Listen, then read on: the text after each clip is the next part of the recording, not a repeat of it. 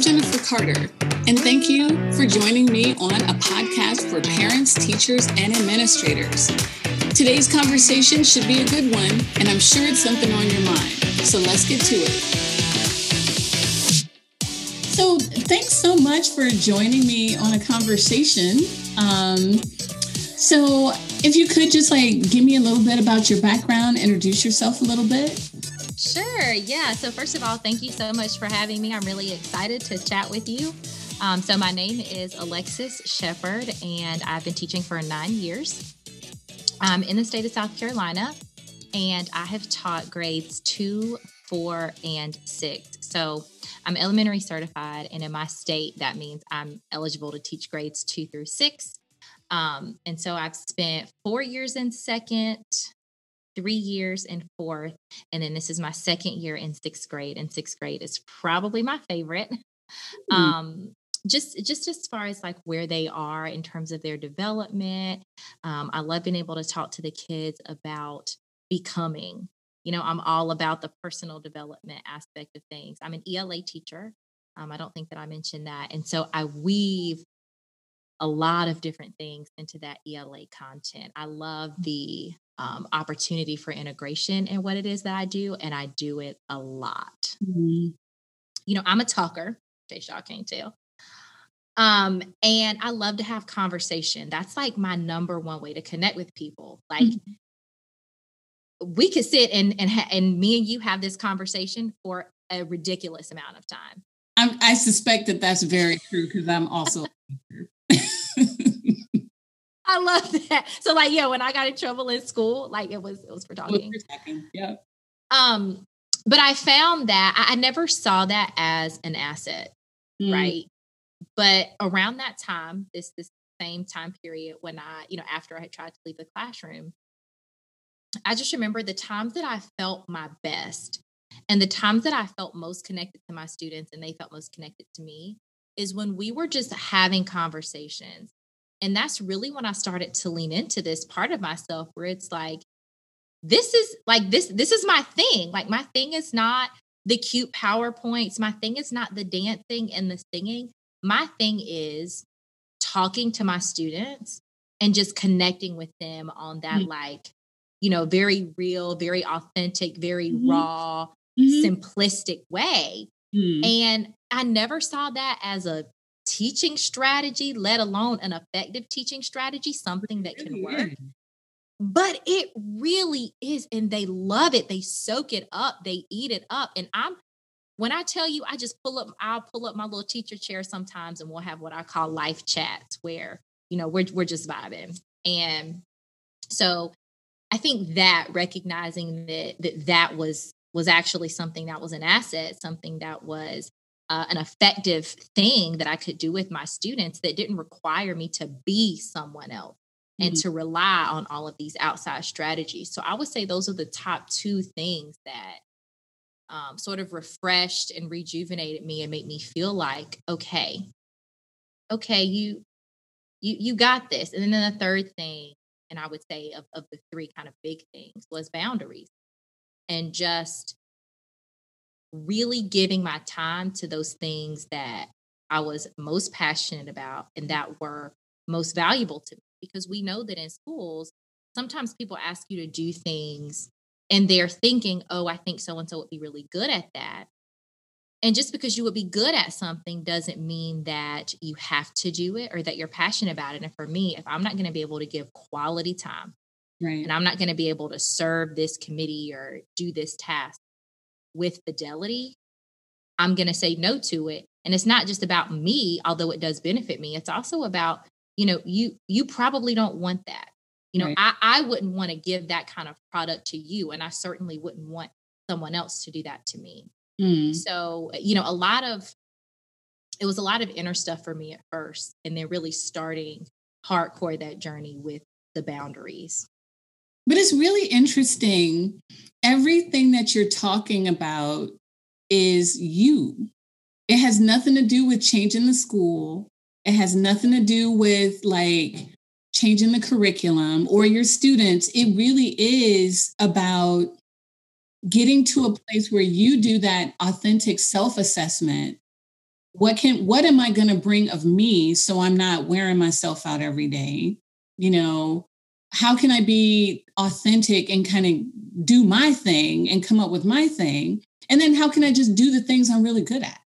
You know, and that's, you know, I think you have hit the golden, not ticket, because it's three things, but you know, like you definitely have tapped into some really the most important thing is knowing yourself, knowing what you're capable of and what you're not capable of. And unfortunately, because teachers tend to be smarty pants, we think we're good at everything. Yeah. But we're not. I mean, this, I tell people this all the time. I am really bright. I catch on to things really well. I can pick up a lot of stuff. I cannot photocopy for the life of me. I cannot. Every time I try to make photocopies that are more than like 3 or 4 of them, I mess it up every time. And I think I got so frustrated with myself. Like it's been some time ago. And I just realized I'm just not good at this. Right. But it also triggered like, wait, there's other stuff you're not good at. Why are you trying to do the stuff you're not good at? Do the stuff you're good at, and then you'll be good at the stuff you're doing. Right. Absolutely. But that's sometimes so hard because a certain kind of person is a good teacher, and that person has that confidence and is really smart. And so it's hard to admit when it's like that level of vulnerability with yourself and other people also, which maybe folks. Yeah, I think too, and when we talk about like good teachers, I think also there's this notion, I talk about this on Instagram a lot. There's this notion of what it takes to be a good teacher. And a lot of times our idea of what it takes to be a good teacher, we never look at ourselves and think off top, oh, I'm a good teacher. You think about all of these layers of things you have to do or be or appear as. And I think that's problematic as well, because you go into your classroom or you go into these educational spaces and there's like this list of things you feel like you have to check off in order to be identified as that. You know, even though I was confident in my ability to be a good teacher when I started teaching, I mean, it may have been recently, like within the last couple of years, that I've started to look in the mirror and say, you know what?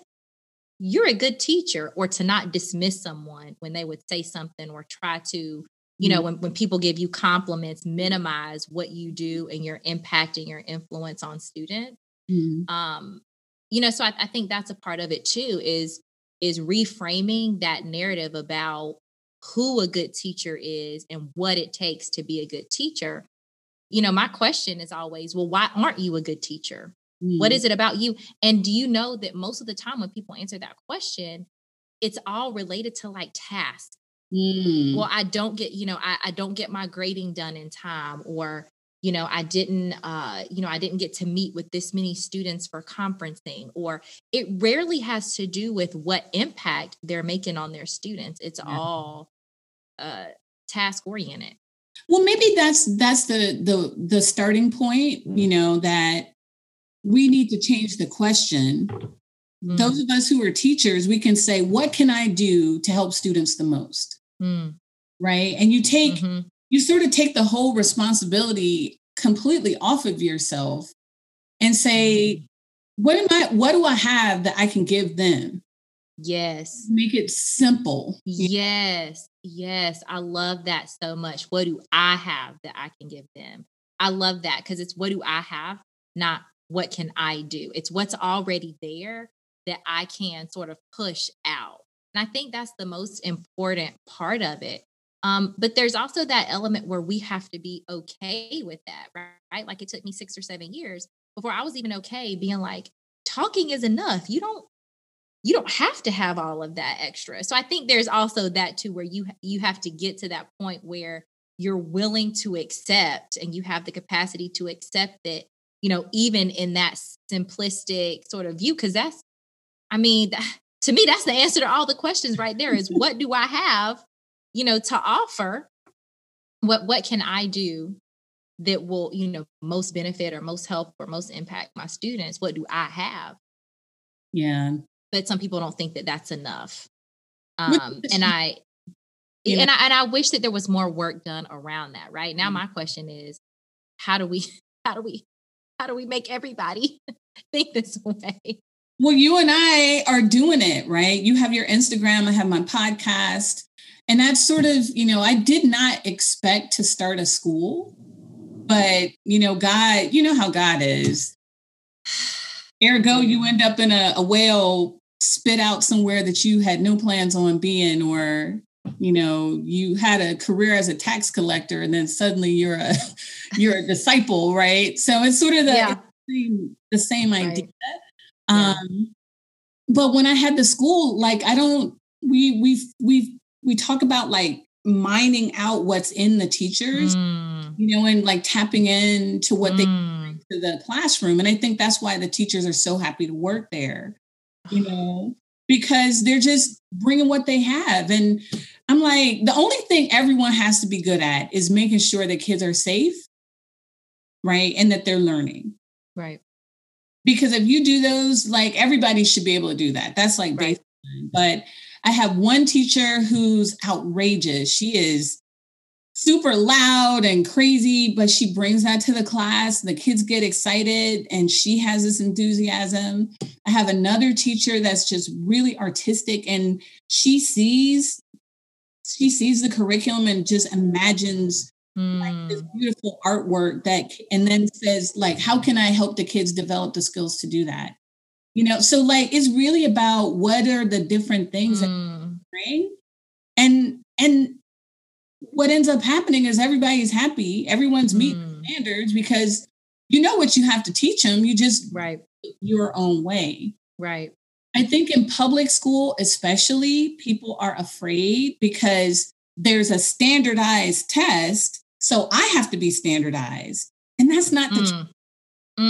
That's not the truth at all. Oh, child. Oh, you just, that was a word. I'm running a praise lap in my mind. That was really, really rich. Oh my goodness. Yeah, you're absolutely right. And there's also this fear of, in some public schools, and in, unfortunately, the schools I've worked in as well, there's also a lot of parent control, right? And I think we all have to acknowledge that learning, when it comes to what happens in our classrooms, it's not just us, it's a team effort. It is me, it's the learner, it is also home, right? And the ways that the kids are, or in some cases aren't being supported there, right? Because that gives us information on, maybe how we can fill in those gaps or how we can support those kids. But there's, there's that. So I think we have to acknowledge that. But there's also this thing of, well, I can't talk about this, or I can't be this way because of what this parent might think. Right. And because the public schools are beholden, they answer to, this higher power, AKA the state, right? They kind of feel like their hands are tied when it comes to really being able to offer that support or to actively support teachers in, hey, what do you bring? I mean, my heart just skipped a beat when you said, yeah, we mine, what's in teachers out. I'm like, oh, that sounds amazing. Y'all got trainings y'all doing, y'all traveling, y'all packing that up and taking that places. Well, we actually do. However, I think, to be honest, I would probably want to get at your principal first. Right. Because everybody, unfortunately, and I do this all the time, like, this is the kid, and around the kid you have the parent, and then around the parent you have the teacher, and then around you have the various levels of principal and administrator, and then you get into the superintendent, and then you get in legislators. And by the time you talk about who's really having an impact on that kid, people are this far away making a decision about what's in the middle. Right. And so it's kind of, it has to, that's why this is a podcast for parents, teachers, and administrators, because we all have to support that next level down, because we don't have one-on-one interaction with what's at the center. Right. I got to take the parent's word for how their kid is and collaborate. Right. Then we collectively have to talk to our principal so that we can come up with something effective for the child. And then that principal has to look and say, my teachers and parents are saying this, and carry that to the superintendent. Yeah. Wow. So it really has to be all the way, yeah, where people like little messengers and kind of carrying message. Wow. So, I'm really good at teaching teachers how to optimize, because maybe this is terrible, but I never followed rules. I have to say, if I have any former bosses listening, I understand what a pain I was. I was like, I had a department head who was like, I think you're cheating because your kids' scores are so much better. And I was like, no, I'm just better teaching. I'm better at teaching than you are. I said what I said, right? You heard what you heard. And you heard what you heard, and you're feeling what you feel. And I didn't care, but now as an administrator, I'm like, okay, that was not right.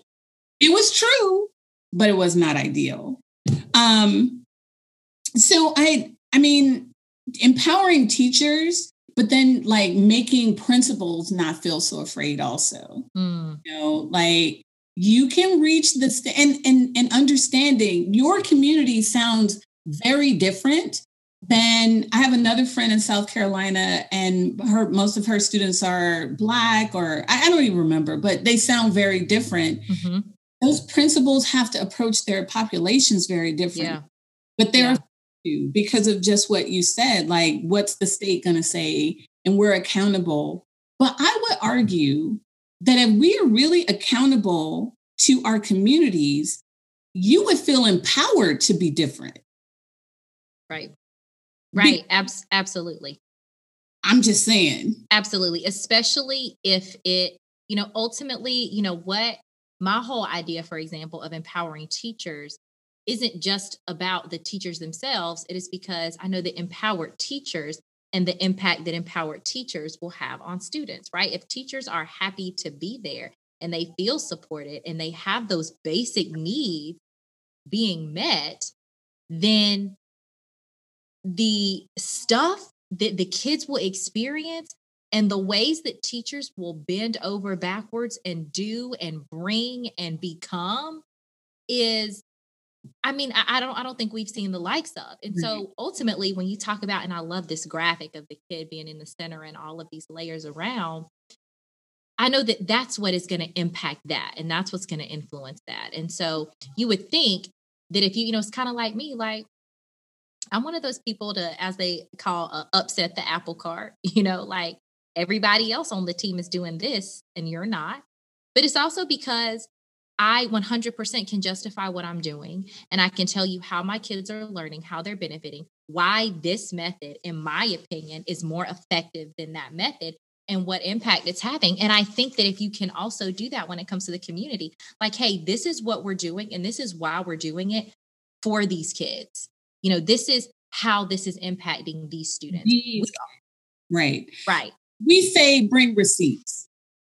If you can gather your receipts and say, here they are, I have my test scores, I have my student satisfaction, I have my parent interactions. It becomes that conversation I have with my department chair, right? Because you are doing what every district always talks about. It's data driven. Right? Here's the data. So stop making me do that over there, because that's right. This data says that is not as effective as this. Right. Exactly. But, I think, again, that goes into wellness for teachers, because it's about giving them that confidence. And I would argue that as you talk about the performative aspects and the code switching, but more importantly, the boundary part, boundaries are setting, I think people forget they work both ways. It keeps things out, but it also allows you to bring forth stuff. Right. Right. Absolutely. You're saving a space, Right. Exactly. So we really could talk for much longer than we could. It would be absurd. But I try to, make sure that I keep, the episodes about a half an hour. But if ever you have questions or you want to talk, you want to throw ideas around, if you do have interest in sort of seeing what we do and how we do it, then let me know. I would be more than happy to share. Absolutely. Thank you so much. I have so enjoyed this conversation. You dropped so many gems, so many nuggets. I'm one of those people. I love to, in that connection, I love to listen and learn, and I internalize a lot of things. So thank you so much for sharing your wisdom. Cause honey, y'all can't see me, but I started to run a praise lap. Well, thank you. It's been a delight. And like I said, your students are I just have to say, a Black woman in what you describe, they are lucky to have you. And I know a lot of people don't realize that. And maybe you don't even realize that, but they are so lucky to have you. Thank you so much. Thank you. That it does help to remember that. My mom has even shared with me on the hard day. She's like, you may be one of the only Black people that some of your students ever have a close personal relationship with, and the way that will influence the way that they view and treat and think about other Black people and other just people of color, people who are not like them, because this is a very homogenous community, will matter. So thank you so much for that. I appreciate that. All right. Well, like I said, if ever you want to get in touch again, you have my email, and I would be more than willing to talk. Thank you so much. I appreciate you. So that was my conversation with Alexis, also known as the Afro Educator. I just wanted to talk a little bit about the hardships of being a new teacher.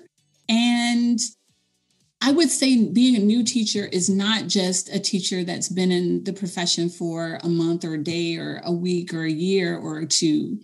I would argue that a new teacher is someone who hasn't made those discoveries that will make them effective in class for long term. When you get into the teaching profession, people don't necessarily tell you that. They say it's hard, but they don't necessarily describe the things that are difficult. They don't describe the emotional difficulty when you see students in your class that are homeless and not eating. They don't describe the impact that when something tragic happens to a student. I had a student whose brother was murdered, and she found him. And it was a grisly murder. And it was in our community, and she came to school the kids were all like, Mrs. Carter, did you know? And I said, oh my God, no, I didn't, I don't really watch the news like that. Or I don't watch local news. I tend to watch more world perspective. So the kids were telling me about it, and then she walked in. And I looked at everyone, that awkward pause. And I said, are you okay? Do you, she was like, no, I like coming to this class. Let's just be normal. And so we did, and we had a normal class. But I tell you, I went home, and that was, oh my gosh, that might've been 2001, but I still think about that. I think about the kid that I had who drove an ice cream truck and was failing my class because he had to work full time because his mom had 6 kids and the amount of money she was bringing in wasn't enough. And he said, I have a job that I can go to after I leave high school, but I got to make sure that my siblings have a roof over their head and they don't have anything yet. And we had to sit down and negotiate how he was going to do just enough work. We literally calculated how much work he had to do to just pass my class. I don't think that people know the emotional hardship that teaching brings. And then, you have parents who are frustrated or scared or embarrassed of their ignorance. And I use ignorance on purpose because when you feel ignorant, it triggers an emotional response that sometimes looks like anger. So, if you didn't know, if you don't know what's wrong with your child, if they have a learning difference, wrong in parentheses, if they have a learning difference and you don't know how to address it, and you feel that ignorance, you feel like, I should know this. This is my kid.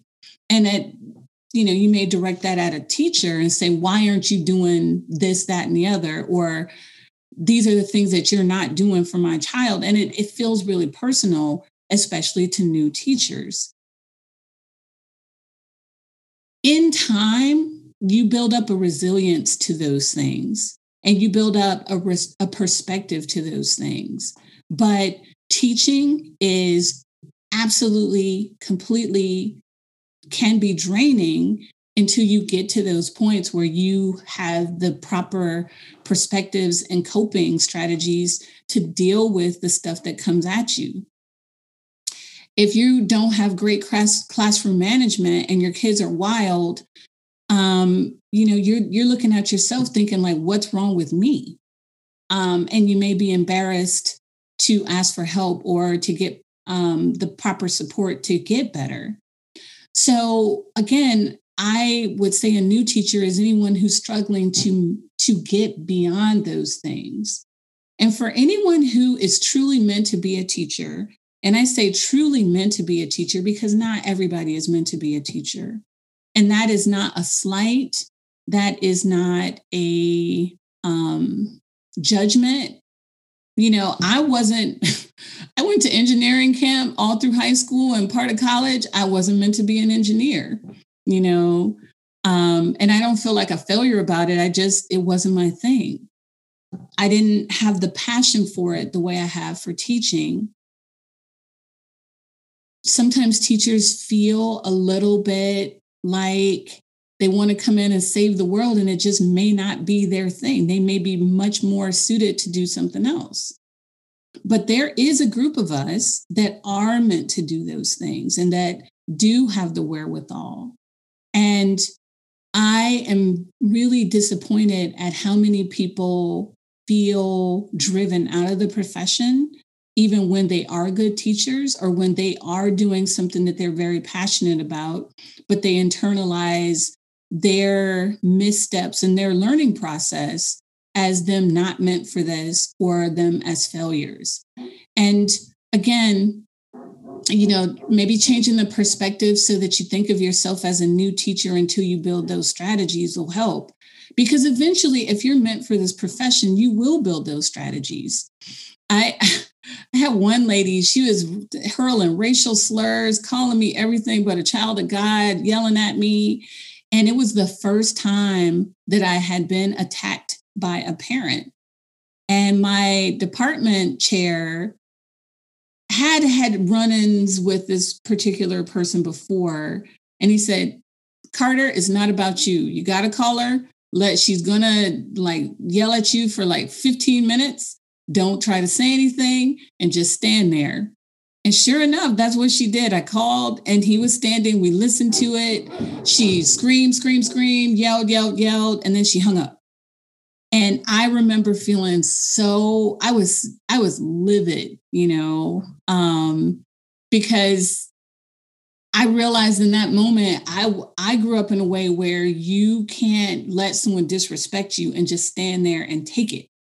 And on top of that, she was saying things that were 100% not true, because I'd had a conversation with her son and he told me his perspective. He had a learning difference, actually had a speech impediment that he was embarrassed about or shy about, but not embarrassed, but she was embarrassed about it. And so my department chair said, okay, now you got that done, go on back to class. And I was like, well, aren't I supposed to do anything? He was like, no, you just had to have her do that. And over time, having people mad at you or having people say things, his wisdom and tutelage helped me understand in later situations, sometimes people just need that moment. And it was that situation and conversation that got me over that one one thing about being a teacher. every teacher has things that they have to get over, and you have to do some self-reflection and figure out what are the things that are really sticking points for you about things that really like pluck your nerves or jab you in your heart or in your emotional space in a way that makes you feel less confident about what you're doing. But teachers are chosen. They're not necessarily made. Teachers are chosen. And when you are a person that's meant for teaching, no matter how difficult it is, seeking out someone, using the advice that Alexis gave us, using some perspective about this is an opportunity for me to get better, and just focusing on what can I give these students that's going to make them better. And you may not be able to give them everything, but just bring what you can. And if you're in this profession and you're meant to be that in this profession, your kids will thrive. No matter how many parents yell at you, no matter how bad you feel, you'll develop the coping strategies to deal with that. But if you're bringing something that's sparking joy and enriching your students, you'll know, and you'll be able to stay in the profession. So that's our conversation for today. I hope you found some information that was interesting or a perspective that you hadn't thought of. If you like what you heard, or even if you have some feedback, put a comment in our comment section. Be sure to like our page and make sure that you subscribe so that you can hear when the next video comes out. Thanks so much again for joining us.